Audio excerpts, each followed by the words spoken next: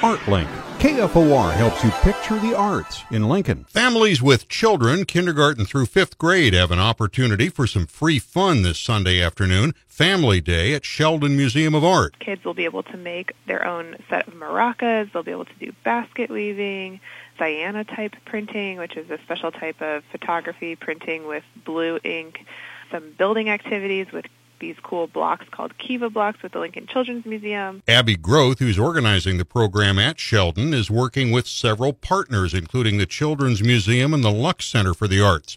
One of the museum's main activities is the 6-word story passport. They'll hunt through the museum to find different works of art that are marked, and they'll write stories with just 6 words about those works of art and receive a prize when they finish their passport. All this goes on in a background of Latin-flavored music provided by well-known Lincoln guitarist Daniel Martinez and his Harana Band, emphasizing the current Sheldon exhibits, which are focusing on Cuba and photography and the idea of storytelling through photography. It's this Sunday at the Sheldon Museum of Art. From 1 to 4 p.m.